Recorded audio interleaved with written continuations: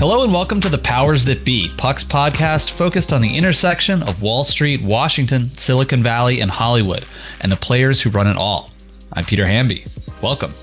First, I'll be talking to my boss, John Kelly, about the Omicron outbreak in New York, why voters under 30 are ditching Joe Biden, and what the hell is Puck anyway? He's going to explain. After that, we'll be joined by Julia Yaffe to talk about Senator Joe Manchin and the apparent death of Build Back Better. These are the great sort of conversations you can only have with expert insider reporters who really know what's going on. I hope that you enjoy The Powers That Be.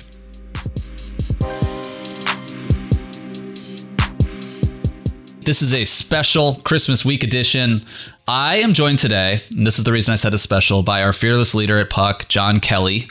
And, I was talking to John, and I wanted him to just kind of explain what Puck is, how we got here, what's the point of view, what's the business model, why Puck is different, smarter, cooler than every other media brand out there. Just kidding. But I do think that if you're listening to this podcast, if you're reading our stuff, you like it, but you're still maybe figuring out what it is that we're actually doing here. So John, welcome to the podcast.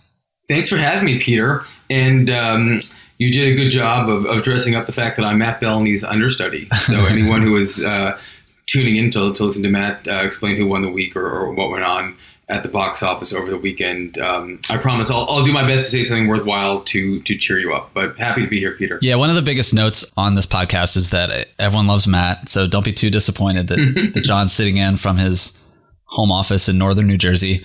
But before getting into, what Puck is, like what our path is, can you just let's just go back to how you and I met, which is I used to work at CNN, then I was working at Snapchat, and then you and me and Rob Soliterman and I forget who else had a little email thread. And I didn't really know you, but I was working at Snapchat doing news and politics, but I certainly missed writing. I mean, that's sort of my number one passion when it came to journalism, was writing. And you were just like, hey, write some stuff for us here at the Hive at Vanity Fair, where you were working at the time. And I quickly found that, not to flatter the boss here on this piece of audio content, but you have a really, how do I say this politely? I am a curmudgeon in some ways and feel like the attention to good writing has sort of faded a little bit. And you have an appreciation for the kind of old school magazine journalism that people used to care about. You really care about and nurture writers. You care about journalism, and you really want to differentiate the content that we're doing from other places. So thank you for that. But what is your point of view on journalism these days? Why and how does that lead us to Puck? Well, I remember that it wasn't quite lunch and it wasn't quite dinner or drinks, but I remember that we definitely started drinking, and it was we had a great time. We were sitting at Morandi. It was me, you, and Rob, and I think Rachel was there too. And I'll put it this way: I feel like we were just beginning then to see the very kernel of what I hope we're seeing here at Puck. And maybe I'll give you a sense and give our listeners a sense of how we got here. And I don't want to be the center of the story. I'm certainly not, but I'll just tell you how I kind of came upon this journey, which is I started my career in magazines at the end of the heyday of the magazine era of the early 2000s. I worked for Graydon Carter, who was this larger than life figure. And, people look back in that era and think, oh, wow, you used to water the plants with champagne and everyone flew the Concorde. And that's not entirely true, but it's not entirely untrue either. But what you would learn if you were just a sort of whippersnapper back then was you could create an enormous cultural product for a pretty cost-effective amount of money. Vanity Fair was not nearly as big as HBO or Apple, but in the elite cultural imagination, it had a seat at their table. And you got an incredible view of that by being perched next to Graydon. I always thought of myself back then as being Graydon, sort of Henry Hill, if you think of the Ray Liotta character from Goodfellas. I could see how it all really worked. And being the editor-in-chief of a place like Vanity Fair is an impossible job to explain to anyone. No one knows what that is. You're the most fashionable person that a literary person's ever met, the most literary person that a fashionable person's ever met. You're bringing these worlds together, and you're being an utter original, and yet you're also printing money, which the brand did back then. I mean, near $200 million revenue business in the United States alone. So that world changed. I think we know that our career sort of dovetails with that change, which really started in the early 2000s. We didn't know it yet with the rise of Google and the crawling, and then it became much more present in view after 2008 and the financial crisis, when a lot of luxury advertising went away, at least temporarily. And there was a beginning of a hollowing out of the middle in this industry. A lot of things that were traditionally known as magazines were starting to go away. And with them, what I think of as magazine art would go away. And there's actually a great line that I learned from probably a apocryphal line, but it's attributed to Jan Wenner, that magazines were, for their time, a perfect technology. They gave you something to utterly connect with. You knew all the authors that were in there. You could recognize the typefaces. You were part of an in crowd, and you knew the jokes. And sadly, in the early part of the last decade, there just wasn't an economy to support that. The ad-supported economy went away, went to the internet. There was a belief that internet advertising would increase on a CPM unit. The opposite happened. So as a result, all publishers ran towards scale, and a number of things panned out that were really unfortunate for the industry. And it led to the fact that at a certain point, in 1994, you would have known the difference between a People story, a Vanity Fair story, a New York Times story, an Ebony story, a Rolling Stone story. But by 2016, I think every one of those brands was covering the exact same thing. It was Trump, extreme weather, Game of Thrones recaps, marooned cruise liners. And that was because they needed eyeballs. That was the coin of the realm. So I started a business at Condé Nast called The Hive, which is how we met. That was hopefully, I thought, at the very beginning of figuring out what the new trend would be, which would be engagement, and figuring out how to monetize readers who wanted to read great authors and wanted to connect with them and would be willing to do it, to pay a little bit of money to do it. And a couple of things were just starting to become clear there. The magazine arts were going to return because subscription economics were going to replace scale economics for a lot of publishers. I think another really important thing happened, and this is what we talked about that day, was that individual brands were about to become more important than large institutional brands, or at least as important. And we see that widely right now. And as a result, journalists were going to be creators. They weren't just going to be people who existed in Times New Roman font. And they were podcasters. They were, people who could create IP for series. They could do speaking tours. They could be consultants. They're storytellers, and they needed more ways to flex those muscles. So I left The Hive to go work with TPG, the private equity company, to understand the new business fundamentals that were going to undergird the industry. And it was pretty clear quickly that what we used to call magazines were going through an evolution that was really, really similar to music, where there was something called an album, which had songs on it, and then Napster came along, and the defining unit, the album, just went away. It was all singles. All the artistry in the album just went away, and then it's kind of come back again through the Pandora state and now the Spotify state.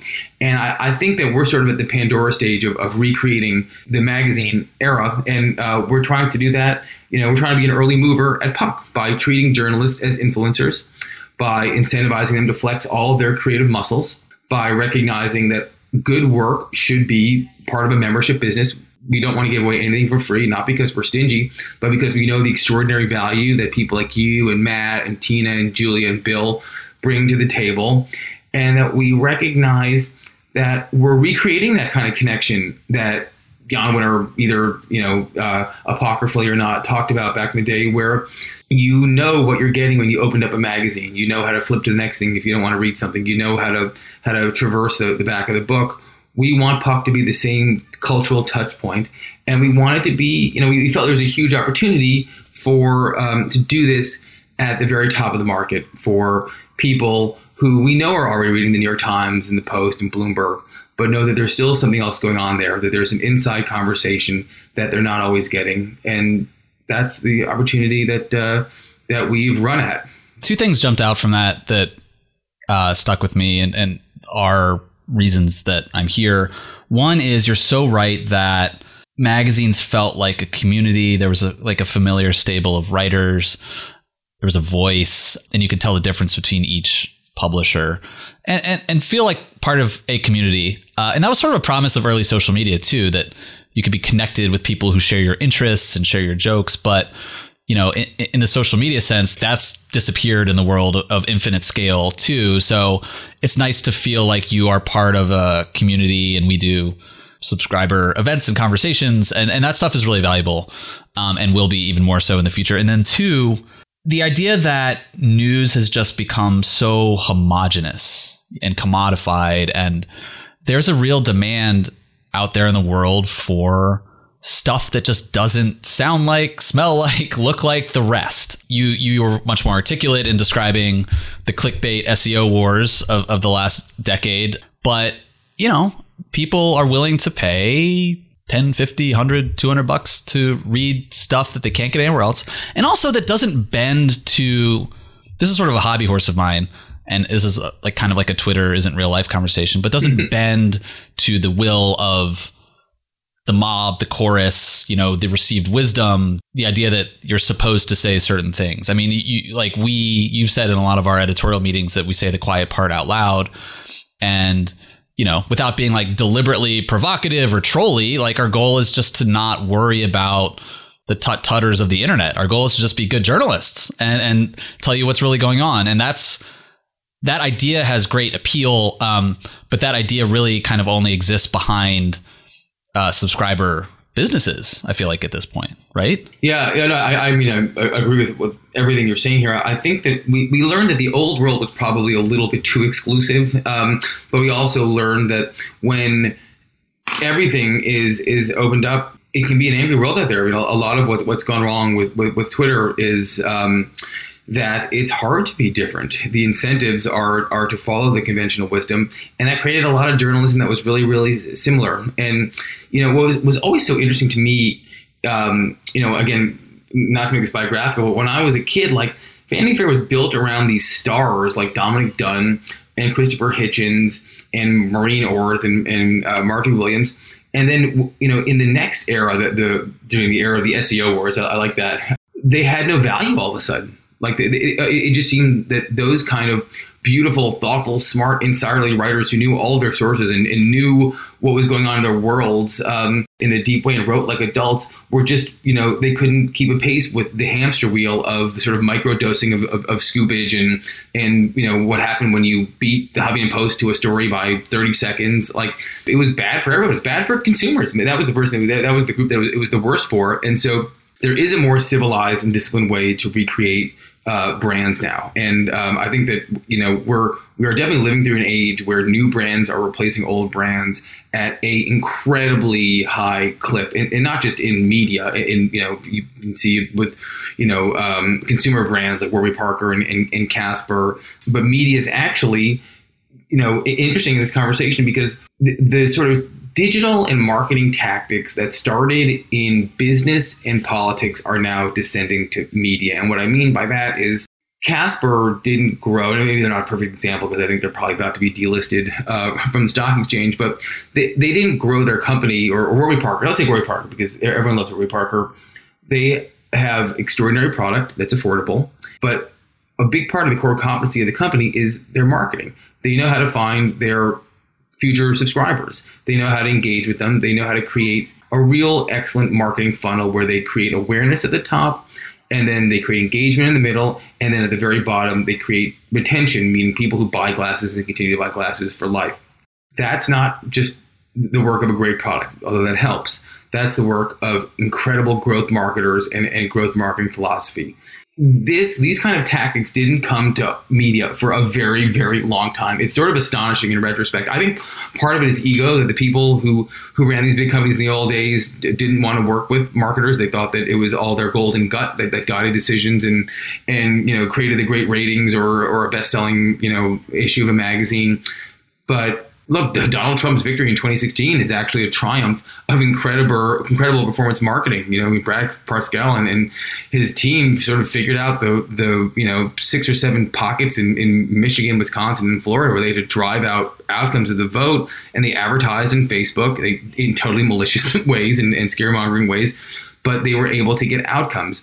growth and performance marketing have come to media now. And we, at Puck, part of what we do, the most important part is obviously the journalism. It's getting incredible talent like you to be able to tell the stories you want to tell. I mean, I'm sure you could, I'm not trying to speak for you, but we've never told you had to write a certain story with a certain headline in order to compete with the Huffington Post.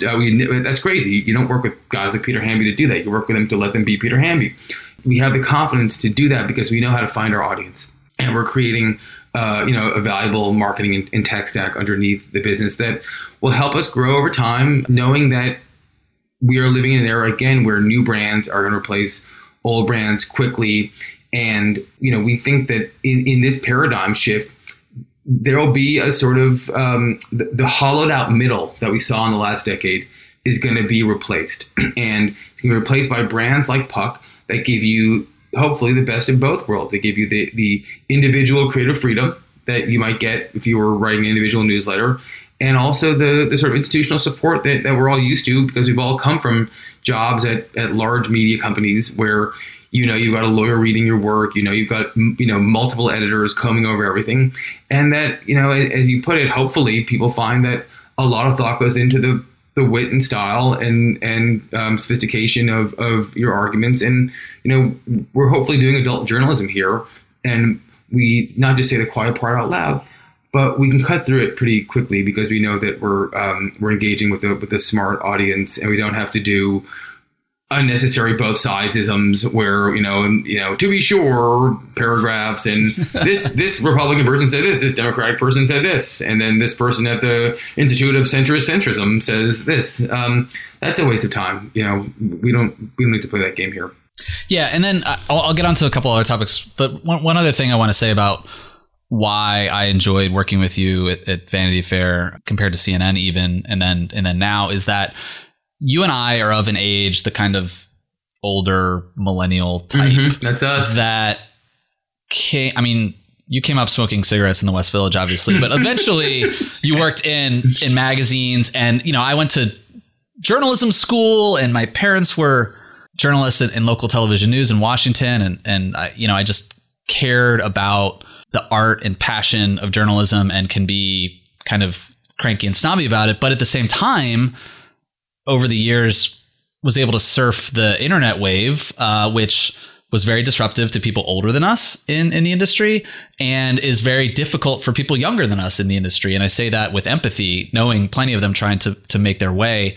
And so, it does feel like sometimes that Puck blends those two things, where you have a very sophisticated understanding of the business tendrils of the internet, the demand side of the internet, and what works on the internet, combined with the hopefully like writerly, cerebral, great reported journalism that we came up with. And that's something, I don't know, man. I was just like, that's something they let me do at Snapchat too, right? Which is weird. Like people, when I left CNN to go to Snapchat, people were very confused. And it's really that they give me a rather long leash to be a good journalist. It happens that I'm working at a platform that reaches young people and is, known for putting funny filters on your face, but it's reaching an audience that CNN never reached, and an audience and a generation that really doesn't have a lot of direct touch points with news in the way that we did coming up. And then Puck feels similar in that we get to be as creative as we want, but our North Star is that I remember the great stuff and I want to do the great stuff again. And I think that's what we want to do. And I hope, frankly, other journalists listening to this, understand that, because it's hard to really make the leap from the big establishment news organizations, TV, digital, print, whatever, to a new venture. But it's way more fun and fulfilling on the other side once you do that, I think. Well, we'll play that clip over and over again, but sure, there's change is hard, and it's hard for journalists too. I think journalists who lived through the last 10 years are shell shocked by what's happened in the industry, and it's made them very risk averse. And I've encountered that in many conversations, and what I respond with is, this is actually the time. This is the time to go for it. We know that a lot of the skills and arts that we were taught when we were kids, this is an apprenticeship business, right? They are coming back on a new platform. It's not just digital, it's digital and subscription, it's direct to consumer, and it's right there for the taking. we just want to encourage elite talent to move to this platform and to let them know, actually, like, if you do what you're good at and what you love doing, you'll have a greater opportunity than you've ever had before, because you don't have to do all the other things that that many traditional newsrooms or mandate-driven organizations force them to do. We're not trying to scoop the New York Times on extreme weather or you know, what's going on Capitol Hill right now. Like, that's just not our game. You know, we're complementary to that. And when we first started this conversation years ago, I think when I first told you and I left the Hive and we first chatted, I think I probably sounded kind of nuts. But what I think has become clear since is that journalists really can chart their course here, and that we're building the technologies to be able to allow them to connect with their audiences in new and powerful ways. And actually, you know, there's no better example than the guy I'm filling in for right now. I mean, Matt Bellamy is like a tour de force in our culture, absolutely beloved, does incredible work on every medium. And it's our job as a company to connect him with every person who is, you know, runs in a media company, runs an entertainment company, but also the concentric circles of people below them who are just interested in the business of Hollywood in a way that that Matt can uniquely offer, that's more authentic, frankly, than any institution, you know, because he puts a face on it. And that transition is really interesting, the transition from these large kind of Olympian brands to more right-sized brands. And you know, we're hoping to do a Puck is, you know, build a brand of brands. I mean, all of our talent are individual brands who have individual followings, you know, and many significant ones. And we recognize that we're all stronger together.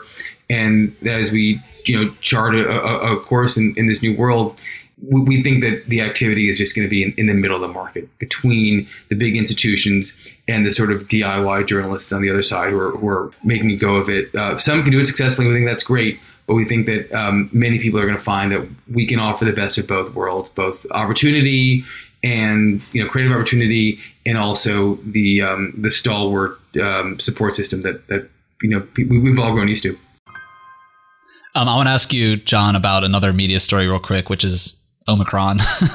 And I say it's a media story because at the end of last week and then over the weekend, plenty of people that you and I know or follow on social media living in New York started tweeting, everyone that I know has coronavirus now. The lines are long. They were tweeting pictures, sharing content, bravely posting that they had also contracted coronavirus. And there's always been this East Coast bias / New York bias in the media. It applies to sports, applies to weather, it applies to politics. But I feel like it contributed to this larger panic in the media and the way that this is being covered, because if the first sort of big outbreak had happened in Milwaukee or Austin, Texas, where there aren't big media companies and there aren't thousands upon thousands of journalists tweeting all the time, would we be treating it as seriously or intensely as we currently are? Because, you know, New Yorkers have a lot of PTSD from early last year, and New Yorkers are obviously living in one of the densest places in the world. But the fact that they're sharing it so much on the internet makes it feel like that experience is a reality for everybody when it's not. Am I just being anti-New York? Like, what's it like there right now? No, it's funny. It's definitely different in LA. The experience is different in LA than it is in New York. But I think there is some scary PTSD and pattern recognition going on. NBA players in COVID protocols and school cancellations were the two leading indicators in March 2020 that this was about to get bad and real bad. And that happened this week. And I think that it seems like there are a lot of holiday parties in New York that probably created spreader events. And just anecdotally, it seems like a lot of people are sick right now. And we don't have the beautiful weather that you have. It's like, 37 degrees right now here. But you're absolutely right. I think my sort of sinister take would be that we're in a news desert right now. I mean, one of the extraordinary, factors of the Trump presidency was that it was just, it deluged media, all of it for 4 years. And now with Washington largely out of the spotlight, I mean, there's really only so much you can care about Build Back Better. And, these micro updates are exhausting. So collectively, I think the culture cares less about it.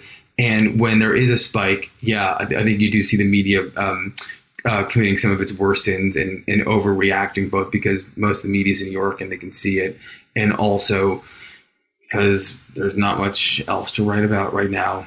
I saw a tweet, and I forget who wrote this, so forgive me for stealing, but it said this whole New York COVID social media experience puts the me in media because everyone is just wanting to testify to the stress, anxiety, the fact that they got it. And it's just like, I don't know. I also, this is just, again, a pet peeve, but there are just so many people out there in this country who don't have a voice because they're either disenfranchised economically, politically, they're not attached to media, they don't have a platform, who had people die in their families and went through some serious trauma. So I just really don't give a shit if like so-and-so posts like, I got COVID, make sure you get vaccinated. Like, it's just like a useless object to me, and I don't want to see that because we're all dealing with it in our own different ways. I know you, media person, feel like everyone wants to see your experience with COVID, but guess what?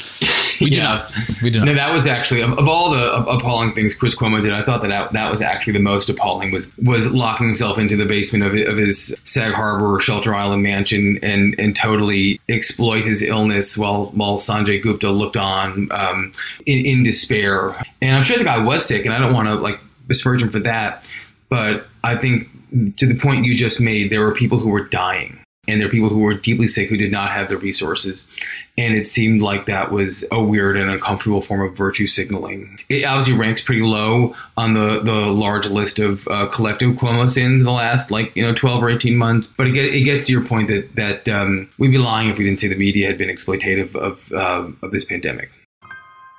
One other note too is I have a piece up this week on Puck about Joe Biden and young voters and why his approval ratings are just absolutely in the trash with voters under the age of 30. And there are a lot of reasons for it. But in talking to a lot of experts and activists in the sort of youth voter space, a few people mentioned to me that there's actually survey data on this. Harvard IOP has this in their young voter poll, that a lot of young people after Trump just started not tuning out the news. Like that's a generation that says that they are dealing with a lot of anxiety and isolation. A lot of it's related to COVID, but after Trump, and they just like didn't want to follow the news at all. And so that just goes to what you were saying about how we're living in kind of like a news vacuum right now. Like there was the Wall Street Journal had a piece last week about the Washington Post traffic engagement going down. I mean, obviously like CNN and MSNBC have seen ratings go down. That's just,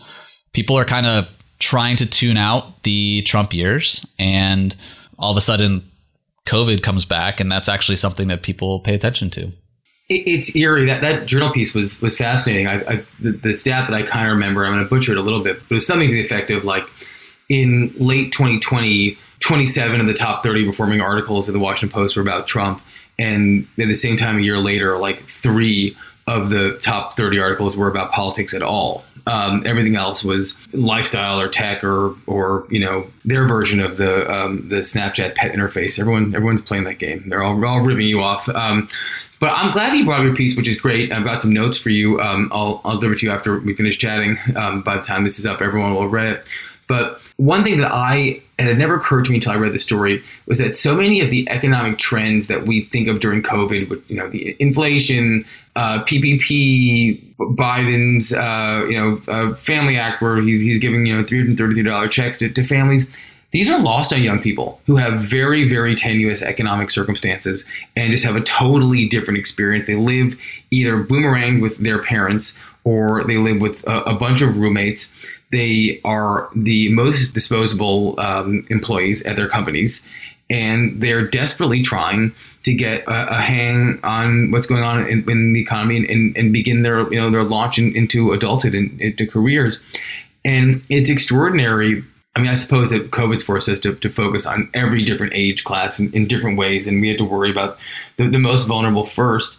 But it made me very sympathetic to how overlooked their grievances have been in all this. And, I do wonder whether they will continue to keep, maintain these grievances as they get older. I mean, the big point Peter makes in the story, for those of you who haven't read it, is that younger voters are not necessarily party voters. They're issues voters, and they don't care about things like infrastructure because it doesn't affect them. They care about the Green New Deal. They care about equality, and they want to make an impact. And largely, Bidenism has ignored, these requests, these solicitations that it's focused on, its agenda.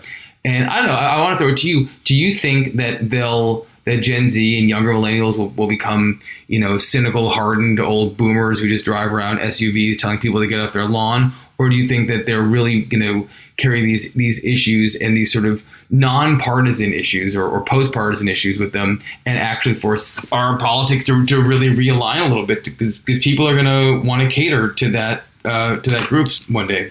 Yeah, I mean, depending on how much they turn out to vote, Gen Z and millennials combined are the largest voting age slice of the electorate there is. They just vote at lower rates. But they voted in record numbers in 2018. They doubled their turnout compared to the previous midterm election in 2014. Again, that was a reaction to Trump. But it's also that they came of age at a time when party politics felt kind of remote.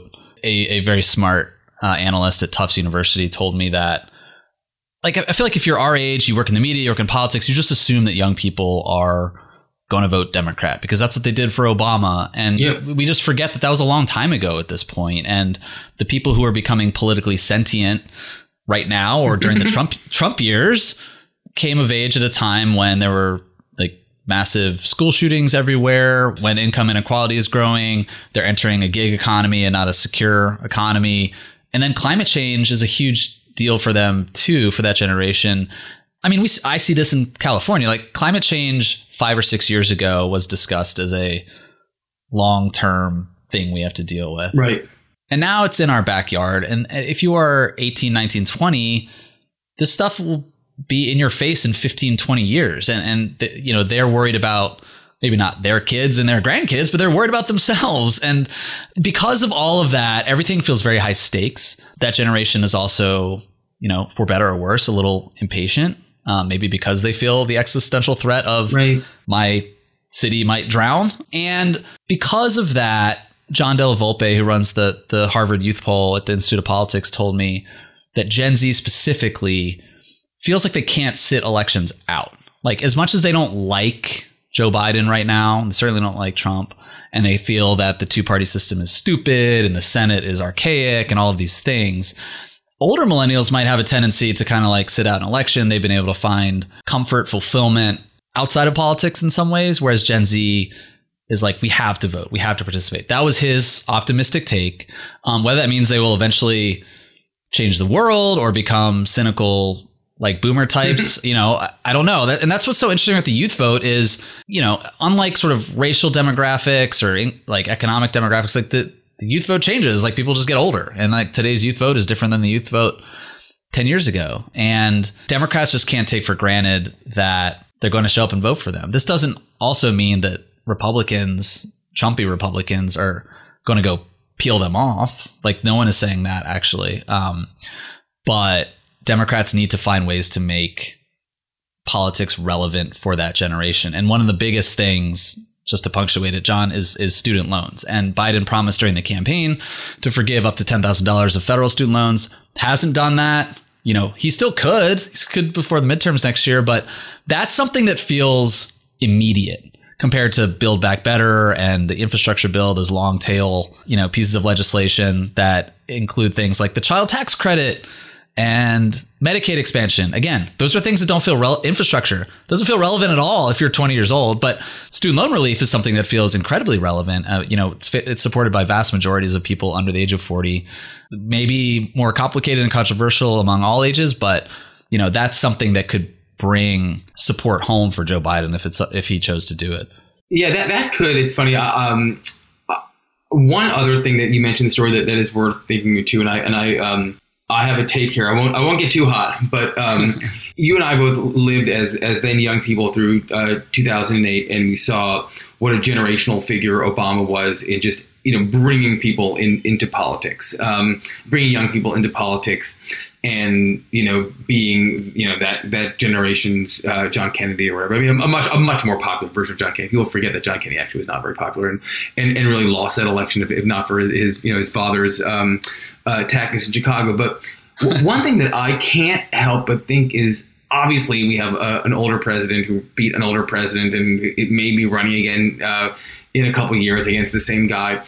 But I do worry, when I'm being honest, that the rewards of politics are so diminishing now that it is very hard to entice so-called generational figures. That when you think about the generational talent in our world and all the doors they choose from to exert their generational talents and their generational strength, this is a tough one. The Twitterization of politics is ugly.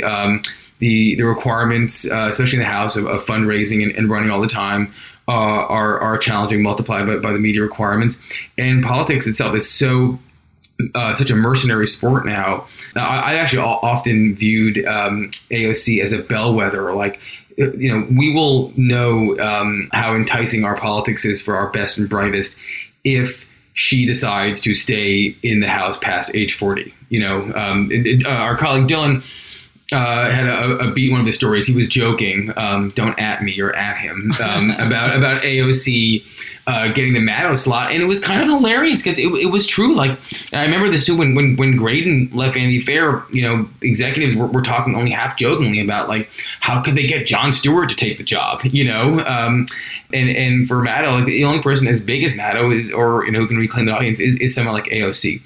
I imagine that there are other extraordinary opportunities that someone in her shoes has in front of her that will allow her to spread her message on her terms. Will being president be one of them one day? I don't know if it's worth it. And I'm not saying she's the only generational figure out there, but my point is simply, boy, I hope we don't ruin this office for the next generation of people who might want to seek it out, because that's a big part of the enthusiasm gap and why younger people, I think, unscientifically, I didn't study poli-sci at Tufts, I don't have the data, but it seems like we're it's disillusioning young people and making the system very uncorrectable. Yeah, and the one other note about the piece I wrote, and then I'll let you go, is that I talked to Biden's particularly soft among young Hispanic voters. He's softer among Hispanics generally than Obama was or Hillary was, but young people, it is stark. And I talked to one organizer in Texas.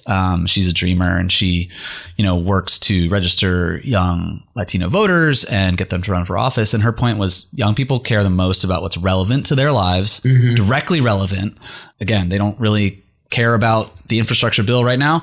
And she said a lot of people she knows are just redirecting resources, money, efforts into getting people to run for local office, getting people to run for city council, school board, like whatever, because national politics feels remote, broken, and to what you're saying, like not very fun either.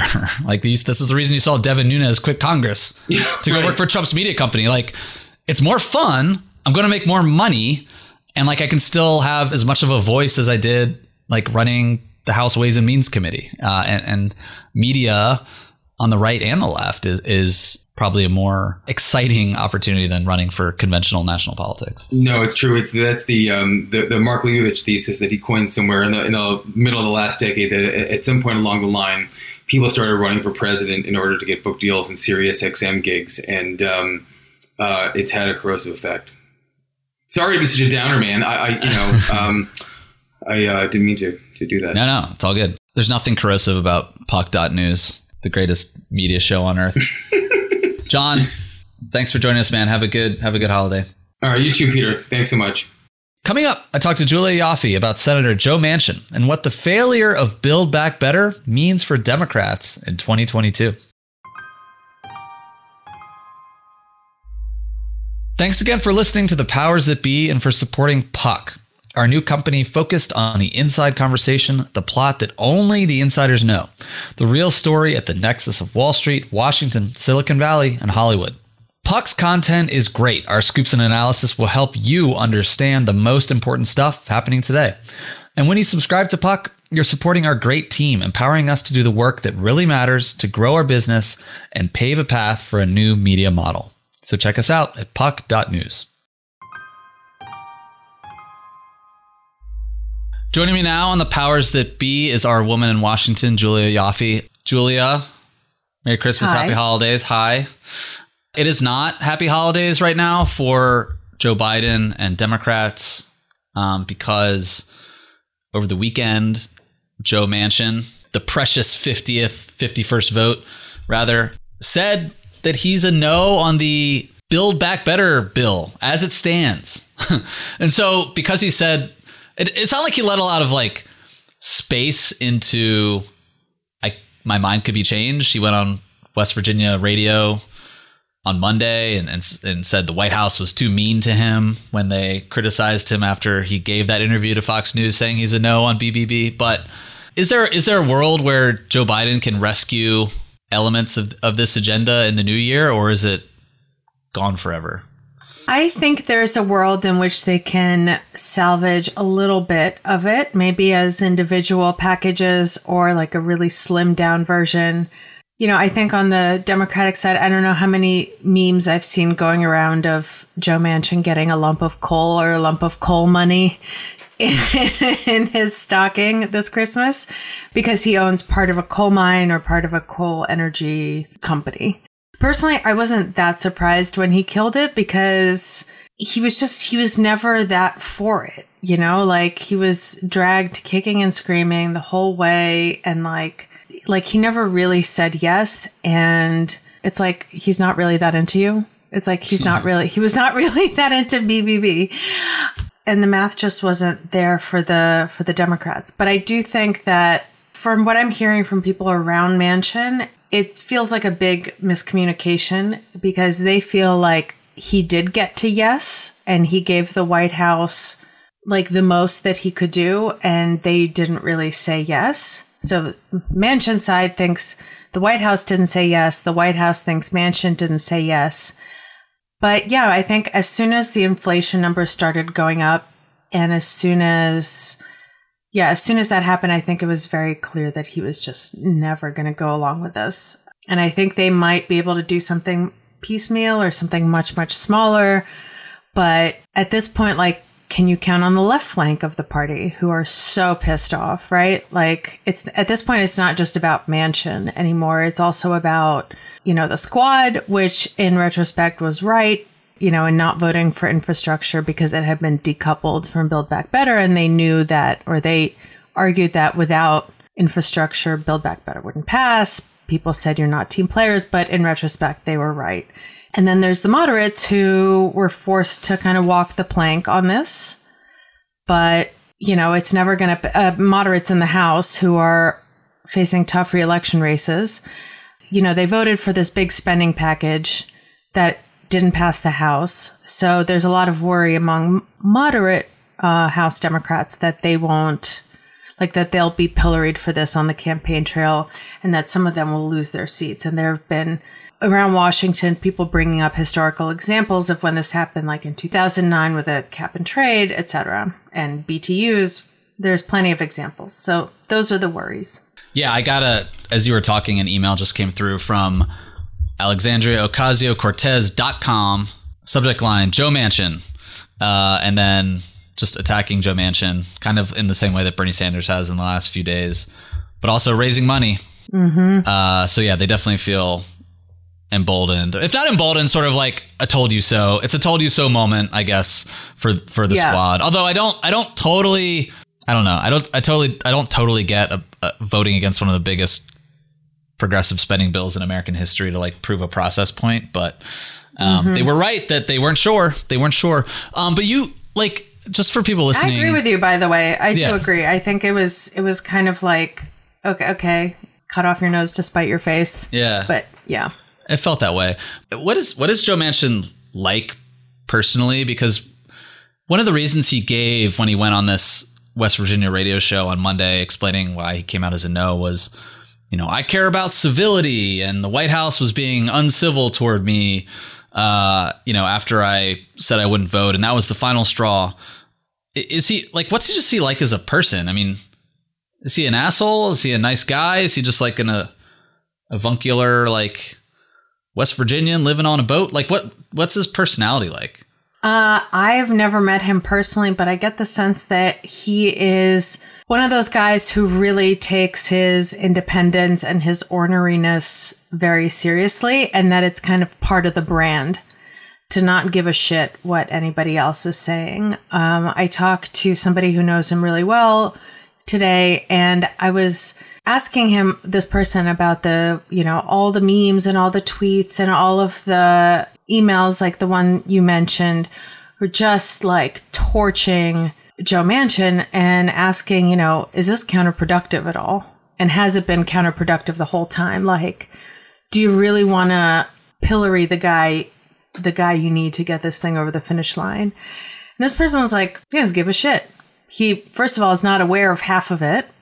And the rest he doesn't really care about. And I think that even if that's not true, I think that's the message that people around him are putting out is also interesting, right?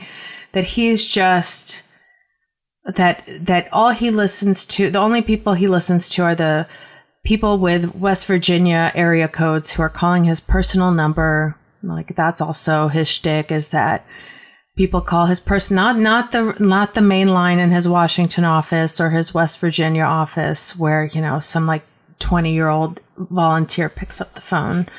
But apparently he gives out his cell phone number, and this is all, it's very kind of old school politics. And I think he really relishes that he doesn't live in a house. He lives on a boat. Like, he doesn't do anything the way other people do it. He's just a different kind of guy, and he's eccentric and ornery and like just a independent straight shooter.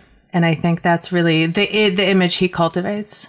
Yeah, that's exactly what I was saying. The image he would want you to have is that he cares the most about West Virginia. It's not about being like creating some transformative legislation for generations. It's about how this will impact my home state of West Virginia. Even a little more than like, will he run? Maybe this is about his reelection, and I believe he's not up until 2024. But yeah, he's a kind of inscrutable guy. But I think you have a good point. Like Harry Reid, when he was majority leader and minority leader, like he didn't give a shit about what Politico wrote about him. And I think there's plenty of politicians out there, governors, members of Congress, senators, who read all the clips, who care deeply about their image in the DC press corps or whatever. And Manchin might not. And, that is a political strength, perhaps. It's also but it makes people angry. Strategy. It's a political strategy too, right? To act like you don't care, even if you might care. I think it's a very astute political strategy, especially for people back home. Like, he's of a party that is no longer represented at all in Virginia. I mean, Trump won it by 40 points, and he's a Democrat representing them. Like, he has to act in order to, I think, not, be tarred and feathered in the town square in West Virginia. I think he has to act like he doesn't care about Washington, that he doesn't care about the rumors and the pressure and all of this, that he's not of Washington, he's of West Virginia, and let the, swampy rumor mill churn. But he's focused just on his constituents. Like that. I mean, what else can he do in his political situation? Didn't he run a TV ad when he ran for Senate in 2010 where he shot the cap and trade bill with his rifle? I mean, West Virginia is obviously like a huge coal state. This is one of the ads I remember from 2010. He was governor of West Virginia, and he, by the way, supports Obamacare. I think he later ran an ad where he shot a rifle at an anti-Obamacare lawsuit. But in 2010, when cap and trade was on the table and Obama and Democrats were dealing with that in the Senate, he's on camera shooting a gun through the cap and trade bill. But that's just emblematic of his state. I was living in Russia at the time, so I missed that. But yeah, I mean, there's a whole genre of Republican or people running in Republican states running ads where they're shooting shit. Yeah, I think he was the guy who started it. Who is the House member that just ran an ad? Oh, I think it was Marjorie Taylor Greene, where she shot a high caliber sniper rifle at a little Prius that had socialism written on the side, and it exploded in a fireball. Jesus. Yeah, well, I guess that works in her district. So just taking a few steps back, it was sort of received wisdom that before the Virginia governor's race, for example, that if Biden could just pass this bill, that it would help Democrats, they would be motivated. I'm actually still not clear, and polls are mixed on this, like how much people actually know what's in the bill, whether it fires them up or not. But it's just another indicator that Biden, heading into the midterms, either doesn't have a lot to run on necessarily, or it's just not on offense. Is the White House just like pissed about this stuff? Are they furious? Or are they just playing a long game where they're like, this is part of the process? Like, just because something's going bad right now in December doesn't mean it won't go better in February. You know, what is your sense about Democrats' political hopes heading into next year? Well, I think that's what they want you to think, right? And that's what we've been hearing all year is like, just because it didn't pass in July doesn't mean it won't pass in September. And just because it didn't pass in September doesn't mean it's not in October. Like we've got this, we've got the hands on the wheel and we're good. It definitely doesn't help Democrats, but like one of the issues that Democrats face is that they're a very heterodox party. In an ideological sense, they're a pretty diverse party, much more than Republicans, who do have some ideological diversity, but it's in like a much, much narrower spectrum. And Democrats can't win without, as Biden showed in 2020, can't really win without independents. And independents are weird ass voters. Like they'll vote for Obama twice and then vote for Trump and then vote for Biden and then, maybe vote for Ron DeSantis in 2024. And I think for a lot of those voters, like at least the conventional wisdom in Washington is both among Republicans and Democrats I've spoken to, is that these voters didn't want anything like Build Back Better. They didn't want an FDR for president. They didn't want an overhaul of the American economy of America. They just wanted to go back to normal. They just wanted something that was less crazy than Trump. And like all of this is extra. This is like for the left flank of the party, which the Democrats also need to win elections. They can't just win with independents. They need their base to come out. So I think they're kind of in a pickle where the two flanks or like two big flanks that they need to win want mutually contradictory things. Yeah, I see where they're coming from in both ways, where you come into the White House and the first thing they did was obviously re-up the relief package, get checks out. But then that you can argue, sorry to interrupt, but that you can argue is like getting us back to normal, right? Like we're cool with that because we're just totally taking another step back toward normal. Yes. And so maybe they looked at the Senate and they say we have 50-50 Senate, Kamala's a tiebreaker. We need to, because we don't have much time, we'll probably lose the House and Senate. We got to get everything through at once.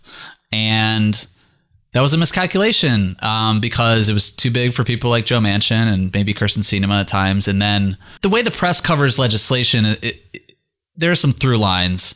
One, they always cover the price tag. Two, they always cover the process. Joe Manchin is a good example. Are they in or are they out? Are they on board or are they not? What does it mean for the politics? And then only when the bill passes does the press start to cover what's in it. And so I say that to say the public doesn't know what's really in the bill yet. And so by going so hard on this huge package, you're left being like still trying to explain it.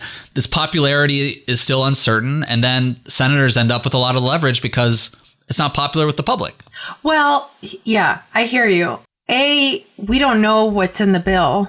Right. Or like what was in the bill, because so much of what is in the bill depends on the top line number. Right. Like you have the top line number and then based on that, you like adjust and push and pull on parts of the package and fund some things more than others, cut other things. Right. Like those things were always in flux and some things got cut, like family leave and then put back in.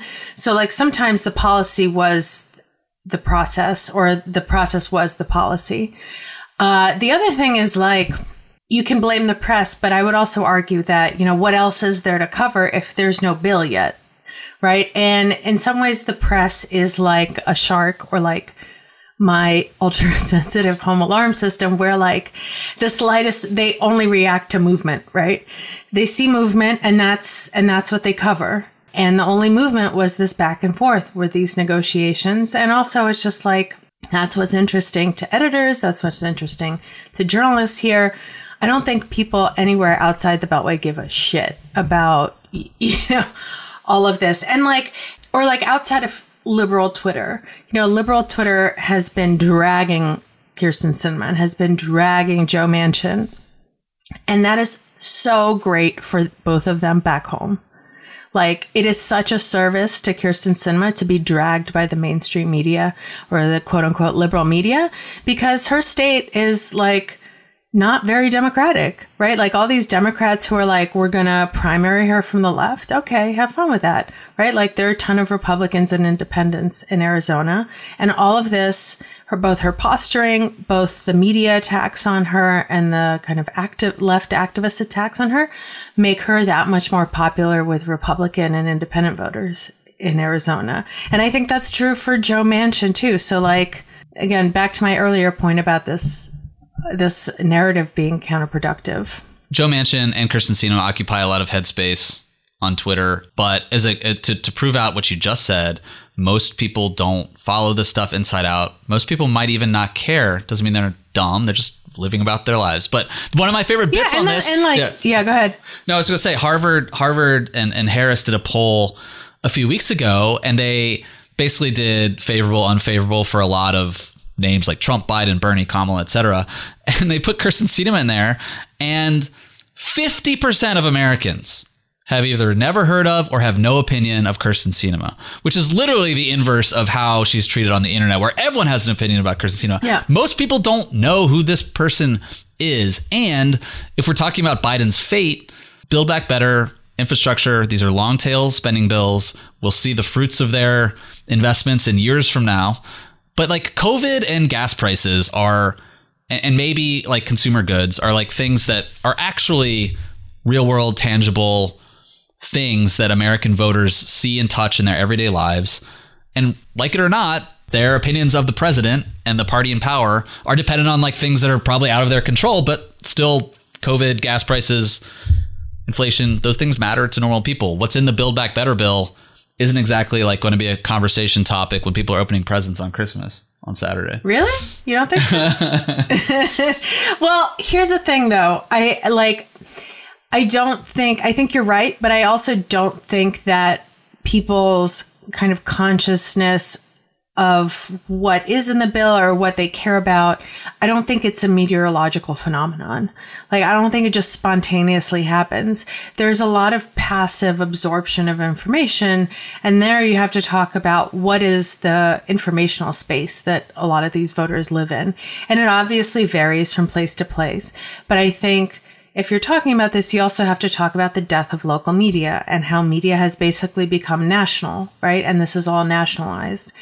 And where most people get their news.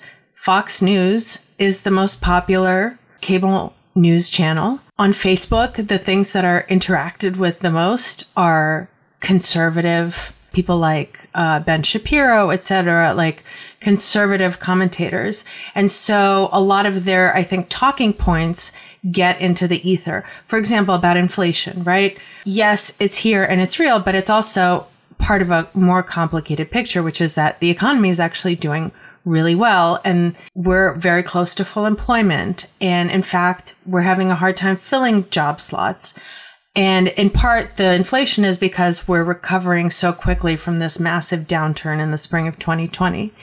But, the right-wing messaging machine, which actually has these two very potent platforms, and where millions and millions of people get their news or their information from, are hammering this one message: inflation, inflation, inflation, inflation. And then people get polled and they say, yes, I care about inflation, because they've been hearing about it all the time. And then there's a poll that comes out and says, Americans are really concerned about inflation. And then it's a news story. And then we talk about how Americans are concerned about inflation. And if you were an American who wasn't concerned about inflation before, and now you're hearing about how so many other Americans are concerned about inflation, maybe you should think about being concerned about inflation.